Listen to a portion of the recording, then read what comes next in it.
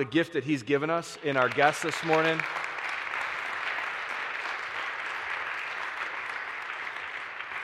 Chris, we're so honored to have you with us. It's a blast to be together. I hope you feel the same. And Hoisingtons, we're so glad to have you here as well. And it's good to be with your wife and your daughter. It's good to be with all of you this morning. Amen? It's good to be with everybody who's joining us online. We trust that there are some people who are joining us online because they have to, they've been told to. And there's others that this is what's working for them right now. We just know and want to invite you, if you're following us online, to like and share. But know that the invitation stands. We would love for you to join us on a Sunday because there's something about being in the room. We trust that God's able to meet you where you're at, but there's something about being in the room. We have 3 services, 9, 10, and 11. Come out and join us. Amen? Amen. Well, I want to say thank you to all the people who filled in for me. We have a little bit of a problem this morning because those guys did such a great job, didn't they? Of just anchoring our hearts in the Lord and in the reality of where He's at. I know it was good for my soul to not be here. And you guys, it was probably good for your soul to not hear from me all the time, constantly. But the problem is this. I haven't been in the pulpit for 4 weeks. And, you know, when you have a preacher that loves to preach and it's all up in you, like, this could go real long this morning. So I promise, I got a lot of words, but I drank some caffeine before I got up here. I'm going to try to deliver them fast. So if you just buckle up and ride with me, we can do this as quick as possible. Sound good? People tell me to slow down all the time, so I'm gonna try to find the balance, make sure that I enunciate, and we will get there.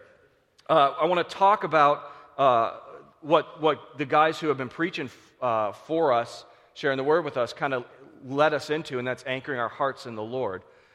It's so important to do that, and here's the thing: it's hard to do that right now. It's usually very easy in January because the Bills lose, and then we don't have playoffs, and so we can focus on a week of prayer and all that God wants to do with us in the new year. But right now, there's a room full of people and people watching us online. Maybe you're at home because you're getting ready like it's a Super Bowl Sunday because the Bills are still in the playoffs, right? But here's the thing. It's really hard to preach to a room of people whose hearts want to be anchored in the Lord, like you're joining us online, you're here, like you want to worship the Lord, but your minds are somewhere else, right? Right? You're here because you want to get this done so you can get to the game tonight. But here's the thing. I think it's so important that we anchor our hearts in the Lord, and that's what we're going to talk about this morning. This is really interesting because I'm full. I had 3 messages on, we're going to finish the Mighty series in January. I was ready to preach. And the Lord said, hey, put those aside. So I got those in my pocket. That's great. They're outlined. They're ready to go. And then I had a series that I was going to preach after that about this time on covenant. And I got 5 messages on covenant that I'm so excited about because when we know who God is and we see Him through the covenants that He's made with us as a covenant making and keeping God, we understand how to operate in the earth and we see the glory of God, and even we see Jesus in the Old Testament covenants. And I'm excited to talk about that. But as I got ready to get that first one finalized on Monday, the Lord said, you're not going to preach that. And I'm like, okay, well then give me what you want. And in 15 minutes, the Lord gave me 3 sermons that, Lord willing, we'll do this week and the next 2. That I think He wants 15 minutes, like scriptures and outlines for these sermons. That's pretty spectacular. I love when He does that. So here's the thing. He's got me so full. I got 8 messages in the pocket, plus 3 ready for this series, and I'm going to try not to blow them all on you this morning. Because that's too much for my brain to do, and I think it'd be a lot of talking, and so we're just going to kind of slow down and get through it. And we're going to talk about anchoring our hearts in the Lord. Because I believe that I have a word this isn't just a sermon series. I believe that this is a word from the Lord for each one of us individually. It's a word from the Lord for this church. I believe it's actually a word from the Lord for this region and the church in this nation and actually all around the world. I believe that God is leading us into a time because there has been so much shaking going on. Because there's been so much exposure. Because there's been so many different voices that have tried to attach to believers, as God has, in His grace, allowed us to be shaken. You know it's His grace to have stuff shaken off our lives? Do you know it's His grace for us to be a little bit disillusioned when we placed our hope in something else? That's His grace. And there's been so much exposure and so much shaking that I believe God has set us up not only to recognize that something's not right, but He's set us up for the greatest invitation that we've ever known. And it's an invitation for us to see Him, to be intimate with Him, and to have power in Him. And Lord willing, that's what we're going to talk about over the next 3 weeks. Because if we can recognize our need, if we can recognize and walk in the reality that the answer is in Jesus alone, and if we're willing to wait on Jesus in his process, I believe that we will walk into the greatest season of vision, the greatest season of intimacy, and the greatest season of power that we've known personally and we've ever known in this church. And I'm looking forward to what that looks like. I mean, just dream with me for a minute. What would it look like in a region for a church, a body of believers, not just this church, but churches together, to walk into the greatest season of vision, intimacy, and power? Like just if you have to close your eyes for a minute, just what would it look like for neighborhoods to be transformed? For healing to just like sweep an area, for the church to have the solution because we're connected to Jesus to the issues that people are facing. When schools are shut down and people don't know what the heck to do, the church rising up and saying, this is what to do. Imagine a group of people, not just one or two people walking in a Daniel anointing or a Joseph anointing or a David anointing to serve at the highest levels, the people that God's called. But what about a church in general, a body that's all equipped that way, that wherever we go, we carry the solution in Jesus? What would that look like? Pretty spectacular, right? But what does it take to get there? That's my next question. And here's what I want to say. I want to say that what it takes is to be with Jesus like never before. And here's the really good news. And it might not sound like good news when I read the scripture to you, but here's the really good news. Deuteronomy chapter 4, verse 24 says this: "The Lord your God is a devouring," some versions say consuming fire. He's a jealous God. Now, most people who would preach this would preach fire, brimstone, and, we don't understand the jealousy of God because we don't experience it ourselves. This is not jealousy that is needy. It's not jealousy that is proud, right? It's not jealousy of a hateful domination. This is a jealousy that is looking to deliver to us blessed dominion. What do I mean by that? When we are the people of God, and God is a consuming fire, and we are consumed by him,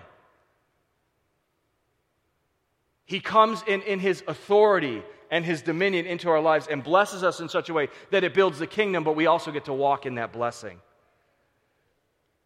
Tony Evans said this: "Remember, the one thing that God cannot be is second. The one thing that God cannot do is be second in our lives." So the implication of God's identity as a consuming fire, the implication of God's jealousy for his people is this: it's an invitation to relationship with him. If he is a consuming fire, if he is a jealous God, then he's inviting us to be consumed. If he is jealous, he's inviting us to a relationship where he is number one. And I think today it would benefit us to look at the invitation that he's given us to be with him.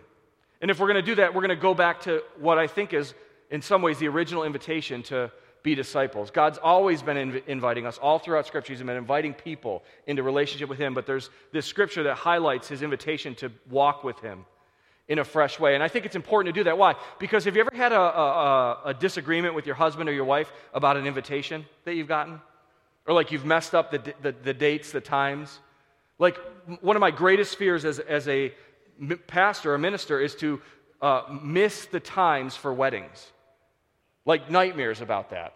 In fact, a couple years ago, I was marrying somebody who's very close to me, who I love, and we were with them the night before the rehearsal dinner, and we went up and, said, "Hey, we'll see you tomorrow. We're so excited. We'll see you at," and we said the time that we thought it was. And they said, "Yeah, we'll see you then." Well, guess what? They didn't catch it, and I had it wrong, and I was an hour off in the wrong direction.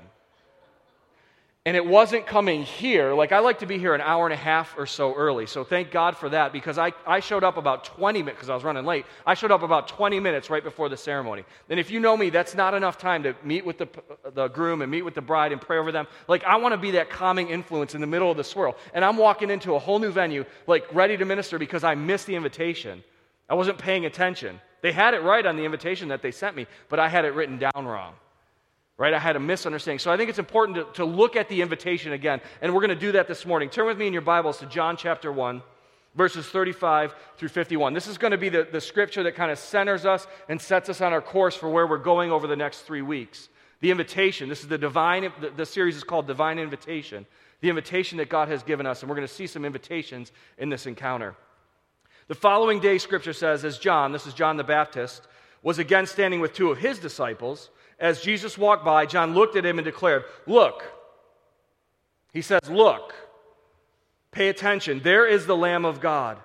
He gives clarity to what's happening for his disciples. And when John's 2 disciples heard this, they followed Jesus. Verse 38, Jesus looked around and saw them following. What do you want? He asked them. They replied, Rabbi, which means teacher, where are you staying? And Jesus gives his first invitation. He says, come and see. So we're going to talk about this morning. Jesus' divine invitation as those who would be after him, those who would be consumed by him, that we would first come and see. And I think there's an important order to the way that he does this. And it was about 4 o'clock in the afternoon when they went with him to the place where he was staying, and they remained with him the rest of the day. Andrew, Simon Peter's brother, was one of these men who heard what John said and then followed Jesus. Andrew went to find his brother Simon and told him, we found the Messiah, which means Christ. Then Andrew brought Simon to meet Jesus, and looking intently at Simon, Jesus said, your name is Simon, son of John, but you'll be called Cephas, which means Peter. And the next day, Jesus decided to go to Galilee, and he found Philip, and he said to him, come follow me. Invitation number 2, an invitation to intimacy with him. He's not just calling them to follow, he's calling them to himself. And Philip was from Bethsaida, and Andrew in Peter's hometown. Philip went to look for Nathanael and told him, we have found the very person Moses and the prophets wrote about. His name is Jesus, the son of Joseph from Nazareth. Nazareth, exclaimed Nathanael, can anything good come from Nazareth? Philip says the same thing he had just heard the day before. He says, come and see for yourself.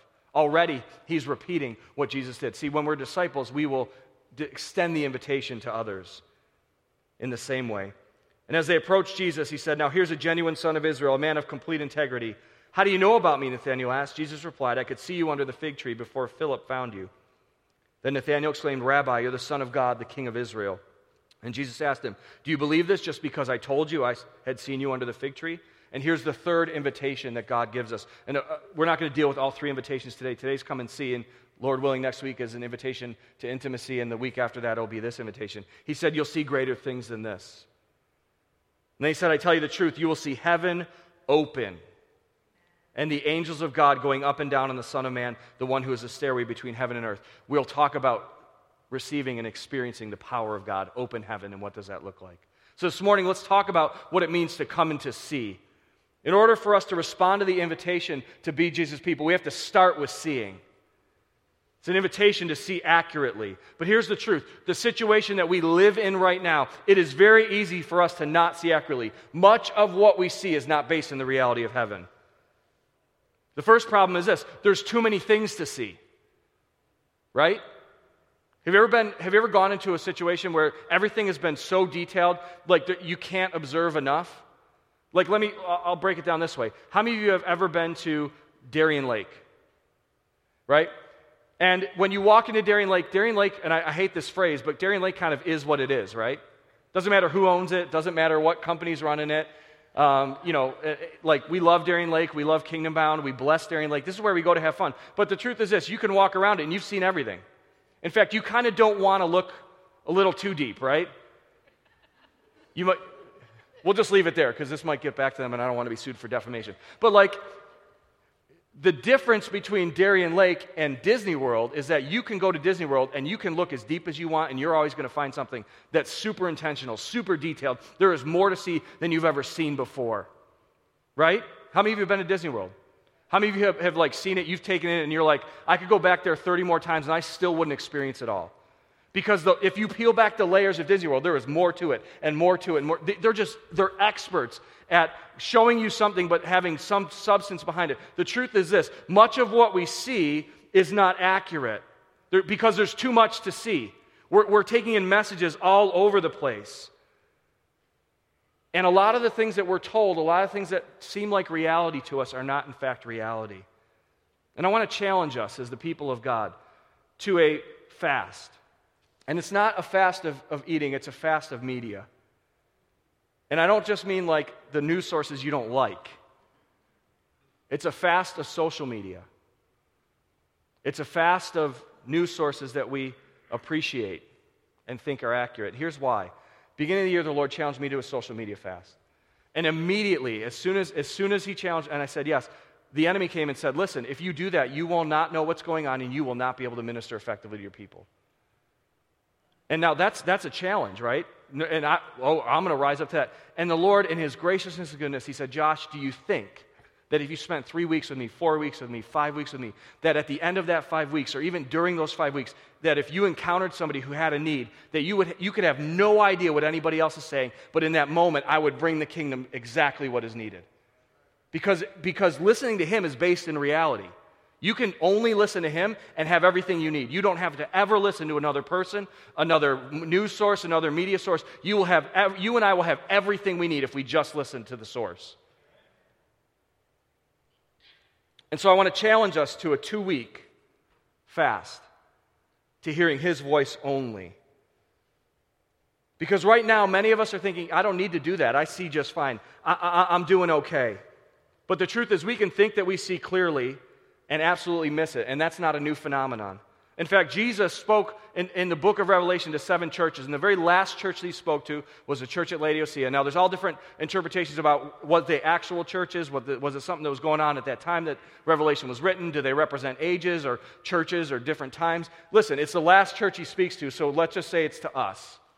Right? If we're living in the generation that he is coming back or could come back, right, because we believe that he is returning, if we are living in that generation, then he's speaking to us. Here's what he says to that generation. He says, this is the message. This is his, how he starts. This is the message from the one who is the Amen, the faithful and true witness. In other words, this is the guy who you can say, yes, that's true. This is the one who has it all together, who knows and sees and perceives exactly what it is. He says, this is a message from the beginning of God's new creation, or the source of God's new creation. How many of you know when God speaks, things are created? And whatever he speaks is accurate and true. And all of creation responds, even things that when there's nothing, the emptiness responds to his voice and something happens. This is Jesus speaking to his church. And what does he say? He says in verse 17, you say, I'm rich and I have everything I want and I don't need a thing. And you don't realize that you're wretched and miserable and poor and blind and naked. How about that for an assessment of reality? We think everything's good. How many of you say, I'm all right, I'm doing good? You go, okay? We don't even think about it, I'm good. And yet Jesus is saying, even when we think that, we can be, in actuality, wretched, miserable, blind, poor, and naked. And so what does he say? Verse 18, this is an invitation. So I advise you to buy gold and buy white garments from me so you'll not be shamed by your nakedness, and ointment for your eyes so you'll be able to see. See, the invitation is to be with him, is to get from him what we need. And the invitation explicitly here is that we can buy from him ointment for our eyes. When we are willing to be humble enough to admit that we need it, because if you don't think you need it, you're not going to buy it, right? Unless you're a shopaholic, but that's a whole other message. Right? If you don't need it, we don't go after it. Jesus is saying, you need it. Come after it, and I'll give it to you. It's found only in me. I correct and discipline everyone I love, so be diligent and turn from your indifference. And here's an incredible scripture. He says, look, I stand at the door and I knock. How many of you have ever heard that scripture before? It's usually preached in terms of salvation for people who don't know the Lord. This is a message to the church. He's speaking to you and to me. He's saying, I'm standing at the door of your heart this morning. I'm knocking. Would you hear my voice? Would you open the door? And then he says, what? I'm going to come in and I'm going to be with you. We're going to share a meal together. Sharing a meal together is how we share life together. He says, we'll be together as friends. We need to first admit, though, that we're broken people. If we're going to enter into the grace and the invitation, we have to be humble enough to hear when he says, look, pay attention to what's happening. So how do we see accurately? Do you want to know how to see accurately? Good, because humble people, disciples, want to do that. John's disciples, when John said, look, that's the one right there, they were humble enough to say, see you, John. John was humble enough to say, pay attention right here. You can go do, this is where it's at. And so if we're going to be the people of God, walking as the people of God, we've got to be willing to see accurately. And I want to know how to see accurately, right? If we're blind, how do we find ointment for our eyes? How do we become accurate in what we see and perceive? With all the stuff swirling around, so we can stop for a bit and just hear and listen to the voice of God. And that centers us, so we're going to talk about how to do that. But here's the thing. Eventually, we're going to enter back into a world where all the voices are swirling around. How do we see accurately? And here's what we'll look at in Scripture this morning. Turn with me in your Bibles to Hebrews chapter 11. This is the hall of faith. This is where God is lining up all the people who have walked with him by faith. And he's saying, look, I want you to see how Abel walked by faith, how Enoch and Noah and Abraham and Sarah and Isaac and Jacob, how they have responded in faith. Then he takes this little kind of break in the midst of this list of people that walk by faith. He says, I want to explain to you how this worked for them. And in Hebrews chapter 11, verse 13, he says this, all these people died still believing what God had promised them. In other words, there was something that had sunk into them, even though they never saw it literally with their eyes. They saw it in a different way. They did not receive what was promised. Listen, but they saw it all from a distance. And they welcomed it. And they agreed that they were foreigners and nomads here on the earth. Obviously, people who say such things are looking forward to a country they can call their own. If they had longed for the country they had come from, they could have gone back. But they were looking for a better place, a heavenly homeland. That is why God is not ashamed to be called their God, for he has prepared a city for them. So 3 ways. If you're taking notes, you can write them down. There's 3 things. We'll cover them briefly. The first is this. If we're going to see accurately, we've got to look forward. What do I mean by that? Scripture says they saw it from a distance. They weren't focused on what was right in front of them. The daily grind, the battles, what was happening in the nations around them. They were firmly had their eyes fixed on what God said was coming. Hebrews chapter 11, verse 10 says this, Abraham was confidently looking forward to a city with eternal foundations, a city designed and built by God. What does that mean? There's kind of like 3 interpretations that you can take to that, and I think they're all pretty accurate. The first is this, that Abraham was looking forward prophetically, as God showed him, to the city of Jerusalem, where God would establish his covenant with God, with his people, and eventually through Jesus, that he had spiritual eyes to see a city designed and built by God. If you've been to Jerusalem, it's a wonderful city. It's not the city that the Jews built, but it's mostly the city that the Ottomans built. But still, it's an incredible place. And that's a good interpretation, but there's another interpretation, that Abraham, by faith, because just as much as he could see that by faith, he could also prophetically see the new heavens and the new earth, the new Jerusalem that God was building, where heaven came to earth, and God finally set up his kingdom in such a way. How many know that's a powerful vision to live out of? And it's certainly an interpretation that you could take, but there's another interpretation. That Abraham was looking forward to a city designed and built by God, which was a gathering of people under the authority of God, under the dominion of God, under the design of God, that were called to live out their lives in such a way where the glory of God was displayed. That Abraham was looking by faith to seeing a city on a hill, the church of Jesus Christ, living in the fullness of its glory and of its power because it was connected to God, because it was designed and built by God. You and me. That's good stuff. That maybe I'm talking too fast. Abraham was looking forward to a city, a people designed and built by God. He had his faith firmly rooted in that. And if we're to be the people of God, we've got to look forward. We cannot stop where we're at. This is the reality of what God's asking us to humbly say, this is not it. If you're living it right now, come and talk to me. Let's figure out how you got it. But my guess is every single one of us would say we have not arrived at what God dreams about. And if we just anchor our hearts in the United States, I'm a patriot. I love America. But if we anchor our hearts first in America, we are missing what God has called us to live for, which is the kingdom. There should be a lot more amens to that. We can love our country, we can be good citizens, but the truth is we have to be anchored in what God is calling us to. We haven't seen it yet. He's still leading us there. He says, look forward, don't look back. He also says this, if we're going to see accurately, you have to long forward. What does that mean? They welcomed it. How many of you know there's a difference between hearing something and saying it's true, and hearing something and it hitting your heart and like sinking deep into your reality of who you are? They welcome. That's what we do. When we hear what God's saying, if we are walking with Him, if we're seeing accurately, that becomes the passionate beating of our hearts. It becomes the only thing we think about. It becomes a thing that explodes from within us. So they longed forward. They didn't long back.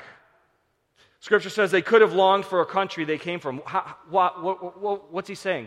Abraham and his father were very well-to-do. They were very well off. They had everything taken care of in Ur. They had everything they'd taken, but they didn't have the presence of God in the place that God had called them to. And so they were willing to leave everything, and they didn't long for it. They didn't want to go back to it.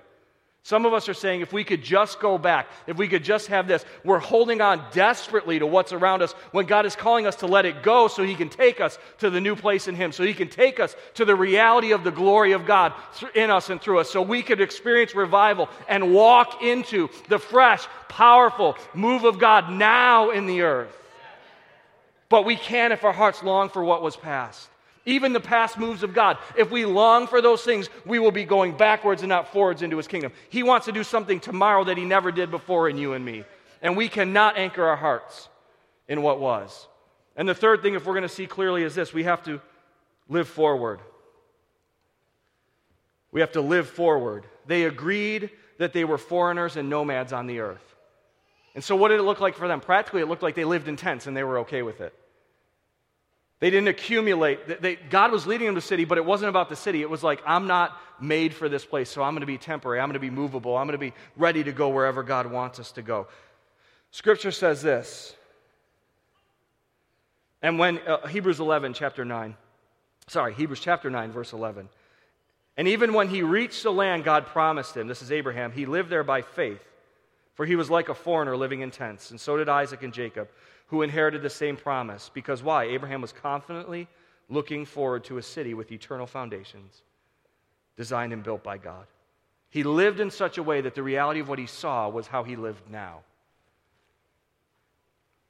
Scripture says this. Chris, if you want to come, that'd be great. Scripture says this. We live by faith and not by sight. We're talking about seeing. It's very important that we understand we've got to see correctly. That's the first invitation that Jesus gives us. But here's the truth. We can't land there, and we can't stay there. Because even when we hear that scripture, we walk by faith and not by sight. Oftentimes we think like, here's the reality of faith, and here's just kind of what I see around me. But here's what I'd also say. Even what we see spiritually needs to be filtered through faith if we're going to walk in it. Abraham, when he was called to sacrifice Isaac, didn't live in like, oh my God, he just asked me to kill my son. That is not okay. I don't know what to do with that. That doesn't seem right. No, the scripture says he decided, he knew that God would somehow raise him from the dead. He went to belief instead of what he saw. Well, I'll say it this way. The book of Revelation, how many of you would agree that the book of Revelation is full of God's truth? How many of you would agree that it's accurate in its reporting of what heaven looks like and the assessment of God, and it's accurate in who Jesus is right now and what He's going to do when He returns to the earth? How many of you know that that's an accurate statement? It's truth. We look at it, it's all great sight, but here's the truth. Even that requires interpretation. Right? That requires an interpretation by faith. If we just see that and read that, we can come up with 1,000 different, and we have 1,000 different interpretations of what it is. But we must walk by faith. Where who is God? Who's He revealed Himself to be in His Word? If we read that and we don't walk by faith, we can look at it and say, this is just judgment. This is just terrifying. But if we walk by faith that He's good, and that His mercy endures forever, that He's leading us to eternal home, that He desires that all men be saved, and that He's a God that is coming to execute justice, but He's not coming back to deal with sin. He's coming back to bring salvation. This is what Scripture says in Hebrews. He's coming back to bring salvation to those whose hope are in Him. Then when we read that, we have a different interpretation because it's an interpretation by faith. And so God is calling us to see clearly, but not to interpret what we see by the natural, but to anchor our hearts, not in what we see, but who God is. Because here's the thing, I'll just be real plain. There's been a lot of people prophesying over the last 6 months who got it way wrong. People who are accurate in the past, people who have powerful ministries, people who love Jesus, but they saw something, their interpretation or our interpretation of what they said was off. And it's time for the people of God to not walk even by what we see spiritually. It's important that we see spiritually, but that we take it to faith. And we'll talk about what it looks like to walk in intimacy with God next week. So don't, like if you're watching online, come back next week. If you're here now, come back next week. I want to walk through this together. Because it's an invitation first to see. And here's where we land when we see. If you just close your eyes for a minute. Can we admit that we don't see well? Can we admit there's more to see? Can we admit that we really are in some ways, not in some ways, in a lot of ways, broken blind, naked, miserable, wretched. That the reality of heaven has not invaded our lives on earth like it ought to. That we're not seeing the kingdom advancing like God would have us see. That starts with not seeing well. And if we're going to walk in this, we've got to be humble enough to say, this is where we're at, God. Help us to see. And we trust you to walk us into intimacy and power. But let's start with the humility to admit what we see right now. If you're here this morning and you want to see more clearly, you want God to invade your life, you want to have your heart anchored in heaven, you want to see forward, you want to long forward, you want to live forward, if that's what you want to do this morning, I just want to encourage you or ask you to make a bold statement. Would you stand so I can pray? God, you see your people standing before you. And we don't just do this as a religious exercise. We don't do this because it's the end of service so we can get up and go. We're saying we need to see like you see. We want to have our hearts anchored in heaven. So we accept and receive your invitation with joy to come and see like you see, to walk with you like never before. Lord, may your kingdom come into our lives.